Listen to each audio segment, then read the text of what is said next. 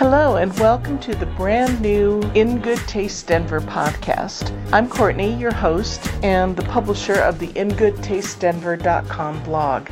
Starting this podcast is a dream of mine, and it's the perfect offshoot of the blog, which began in 2011. I'm a big believer in stories. There's a story behind everyone and everything. And it's those stories that I think make life a lot more interesting. I'll get into that a little bit more in a minute, but first I wanted to give you some background about what In Good Taste Denver is. I was born and raised in Denver, so I've always felt a little bit like a hostess and a sense of responsibility when people come visit Colorado or move to our state. I want to welcome them into my home. I want to give them a tour and feed them well and provide them with a little entertainment. So I came at In Good Taste Denver with that sense of history and pride and love that came from growing up here. So back to how all this started. I was at the University of Denver, or DU, which is a very international school. I was meeting students who came from all over the U.S. and all over the world, which was awesome. But I noticed that their radius of where they went to eat and for entertainment was really small, like right around DU small. But I knew that there were amazing restaurants all over the place and a thriving cultural scene downtown and beyond, and that often students got discounted tickets to plays and concerts and other events that made taking those in even more affordable, which, as we all know, when you're a college student, you want affordable.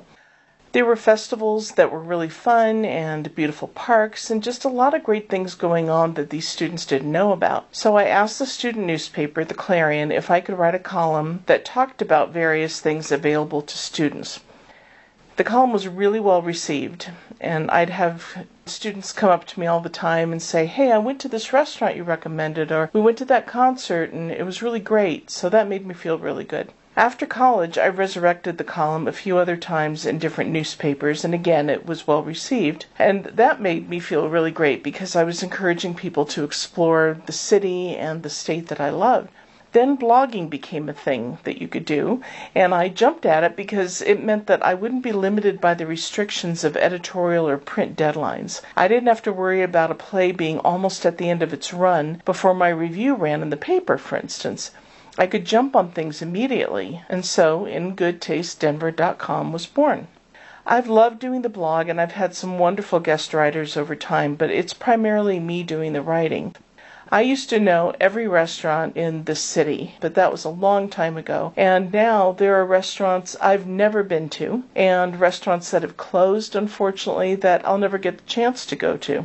Denver's become known for its thriving food and craft beverage scene and amazing cultural opportunities, so there's no excuse to say I'm bored when you're in Colorado. Just head out your door and there's something to do. So this brings me back to the stories and the reason that I wanted to do the podcast. When I go to a restaurant, I can't just enjoy it like a normal person. I have to wonder things like why the owner decided to name it what he did, and why that particular picture's on the wall, and are any of the recipes things that his family made when he was growing up. And if I go to a play, I can't just relinquish myself to the story. I'm wondering how long the lead actress took tap dancing lessons for, or why the set director chose that particular piece of set. I'm constantly asking myself questions and wondering about things, almost to the point of distraction. There are just so many questions. And that's because there are so many stories. With the In Good Taste Denver podcast, I want to talk to the people behind the restaurant, the distilled spirit, the small business, the play, the exhibit, the festival, the event, whatever. So, do you hear that, Colorado? Let's talk.